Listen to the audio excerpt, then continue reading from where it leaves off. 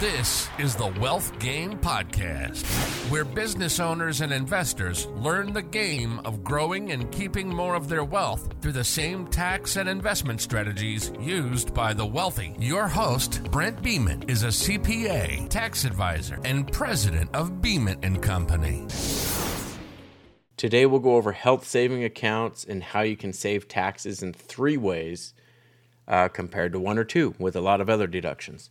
So let's jump right into it.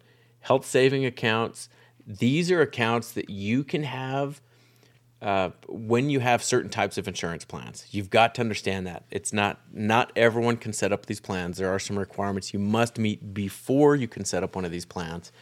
But if you have a high deductible health insurance plan, and it could be through your employer, it could, if you're self-employed, it could be your own insurance, but you've got to have a certain tier of plan and talk to your health insurance advisor on this, your health insurance agent or whoever it is, because they should know what types of plans would qualify for an HSA. And if your plan, that specific health insurance plan, qualifies you for an HSA, then I would highly, highly recommend setting up an HSA plan or jumping on board with their enrollment period and start contributing into an HSA plan. So here's how they work. As the money goes in, so really if you're getting paid in an HSA through your employer, as the money goes in, you're not paying income tax on that, or you're not paying payroll tax on it either. And then as the money, then it's in an HSA account and you have complete control of the money once it's in there.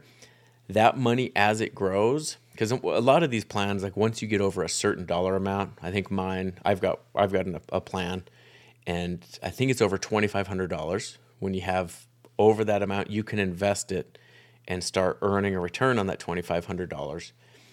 And then, you're saving, you're not paying tax on that growth. So that's the second, or now maybe the third, if you count payroll tax, way of saving taxes on it.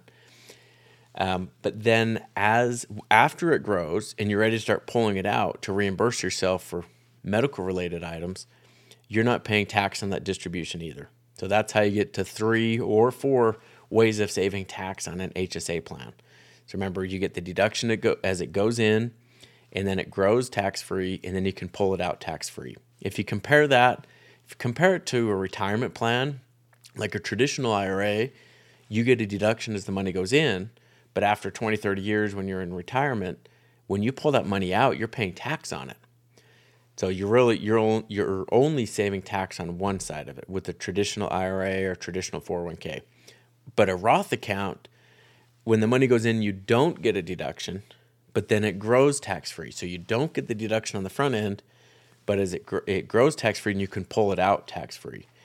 So retirement plans, you're only getting tax savings on one end. An HSA plan, you're getting tax savings on both ends. When it goes in, when it grows, and when it comes out. That's one of the reasons why I like them so much. There are some specific requirements you must meet to qualify for that plan. But then there are limitations. You can't just go dump $20,000 in one of these accounts. The limit, I believe, for 2022 is about $7,300. And so if you put $7,300 in, it'll reduce your taxable income by $7,300. So depending on your tax rate, you might save $1,500 to $3,500 of tax with that contribution. And then you've got $7,300 in your account for it to grow and then withdraw tax-free. You can put the money into it up until the time the tax return is due each year. So if you want to put money, we're in 2022, if you want to put money into it for this calendar year, you actually have until April 15th, 2023 to get the deduction for it. So you could be doing your tax return, and this is one of the things we bring up with a lot of people. It's like, hey, do you have this type of plan that makes you eligible? Do you want to put money in and get the tax savings for the prior year tax return? You can still do that. So it's a great way to increase your wealth and decrease your taxes, but it gets a little complex in deciding if you qualify for it and getting the plan set up. But once it's set up, it's definitely worth it. But please feel free to reach out if you have any questions on it. Thank you for listening to today's episode. Be sure to subscribe and please provide a review of what you thought of this episode. For specific topic requests or questions to be covered, please email questions@wealthgamepodcast.com.